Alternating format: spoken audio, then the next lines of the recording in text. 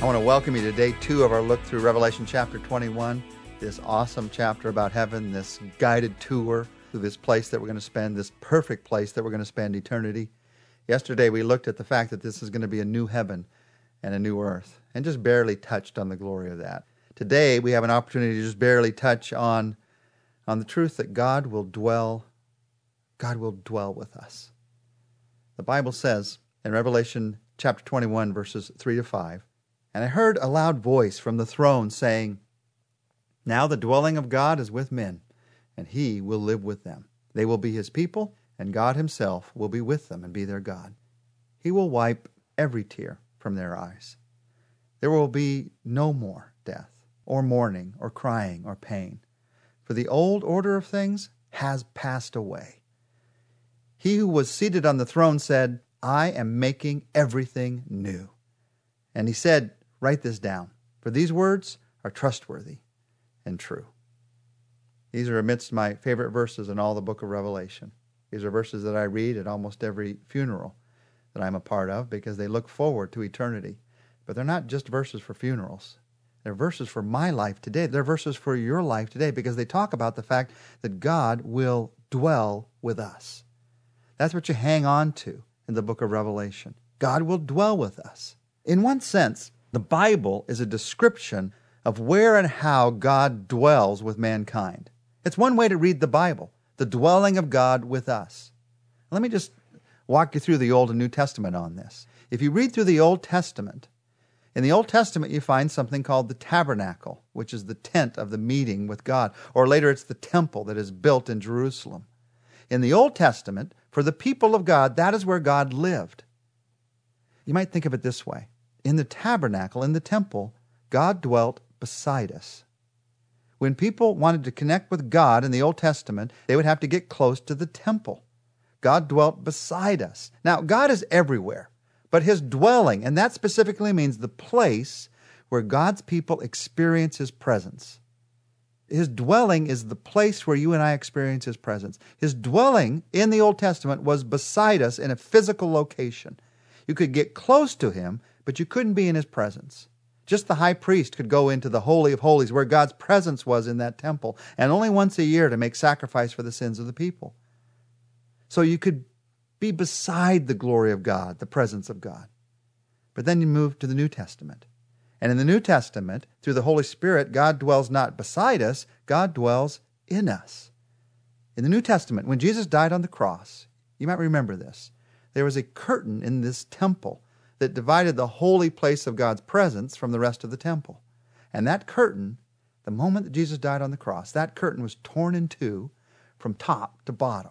It was God saying, I'm not living here anymore. I'm changing my address.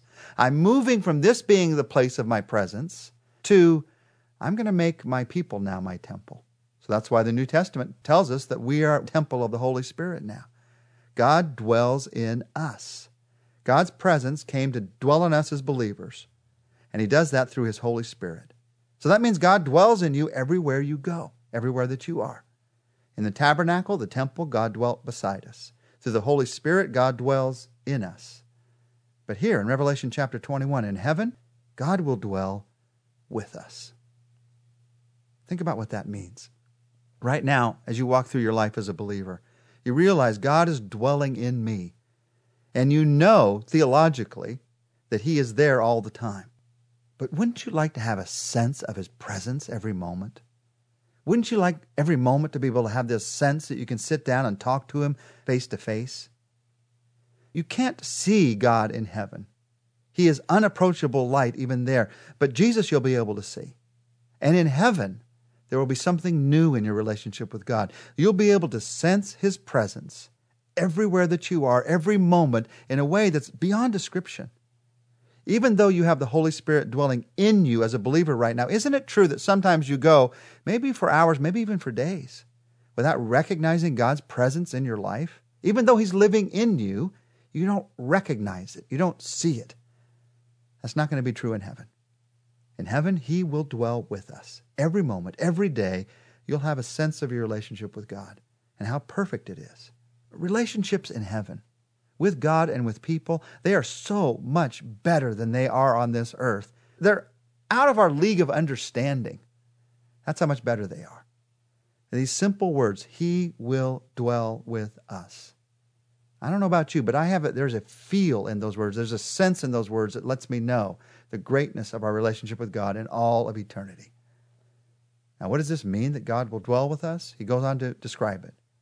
It means that we will be His people. It's been God's desire from the very beginning.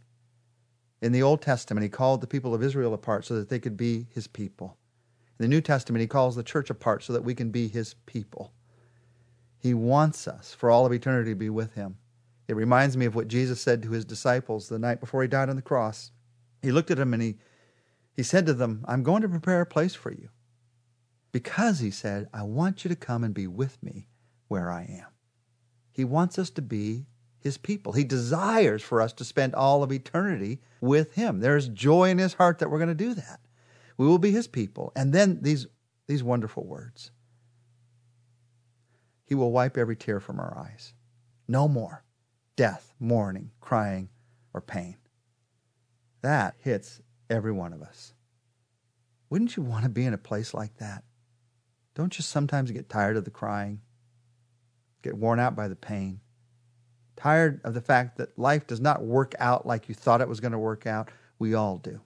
We all long for something more. And God tells us here, that longing, that's not a lie. I am promising you something more. That place is going to happen. God will dwell with us. And when He dwells with us, that means no more death, crying, any other thing like that, because the old order of things, it's passed away. And then He says these 5 words. These 5 words are the words I want to anticipate in my life today. This is the what now of God dwelling with man. These 5 words are the words that I want to live out in the way that I do my relationships, in the way that I have my conversations, in the way that I think about this world. I want to bring these 5 words into the way that I live my life today. What are those words? God says, I am making everything new. I'm making everything new. I encourage you, anticipate with all your heart those 5 words. I'm making everything new. That's what heaven's going to be all about. In heaven, you're never going to hear the words, been there, done that. Because everything is new, constantly new in heaven. Every time you do anything in heaven, there is a sense of newness to it. Every time you involve yourself in something in heaven, there's a sense of excitement to it. There's a thrill and a shine of newness on everything. It's always fresh. It's always vibrating with life. You ever get bored on this earth? Of course you do. We're human beings. We get bored with a new car sometimes in a few months. The new smell is off of it. We get bored with it. Do you remember your Christmas, your birthday present, maybe even from last year? We get bored with these new things, these shiny things. We even get bored with relationships. We get bored with ourselves.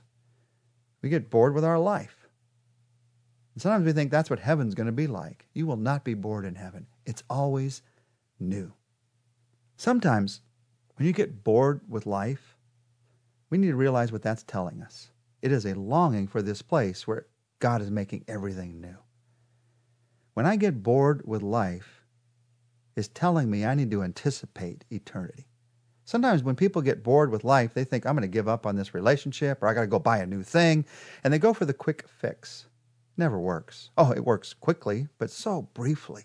That's not what you're wanting. That's not what you're longing for. When you get bored with life, it's not telling you need a quick fix. It's telling you this life is not all there is.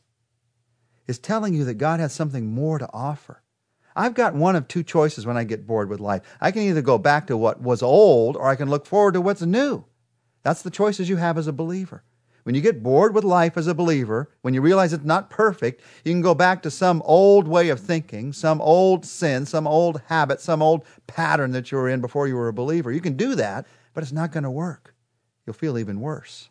Or, and this is what the Bible tells us to do, you'll look forward to something new. In this world, you can experience great joy in Christ. But this world is still going to leave you in some ways unsatisfied. Because in this world, we're going to realize we don't have all that there is. That's what heaven is all about.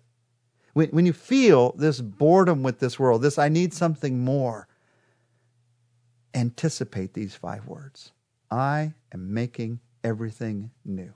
One day, I'm going to live in a place where God is saying every moment, every day, I and making everything new. We live for that day. That's where we find our joy. That's the future that God has prepared for us. That's the what now of God dwelling with us.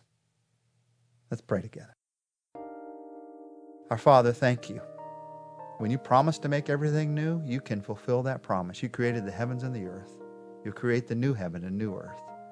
And there'll be this constant sense of newness in what you do. Heaven is not going to be eternally boring, just a long experience that we get tired of very quickly. No, it's going to be eternally new. Every moment, every day. Because you are there, the center of it all. You will dwell with us. And for that we praise you. In your name, amen. Tomorrow we're going to look at how God's person and plan are at the center of it all.